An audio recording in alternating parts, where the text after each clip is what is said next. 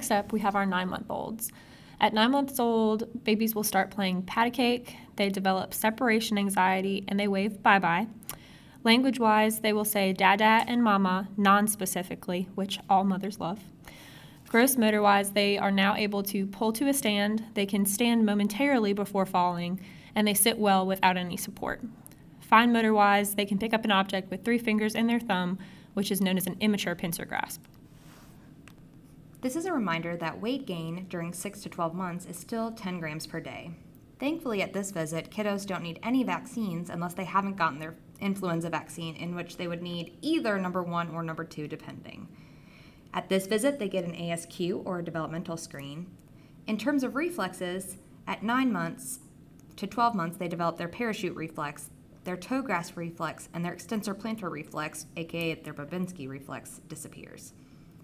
If you need help remembering 9 months, you can remember 9 months, 9 looking like a backwards P.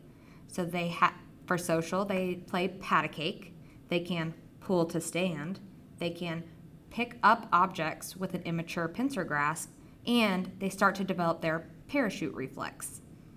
In terms of red flags or things to watch out for, an inability to sit without support or a lack of babbling is something to look out for.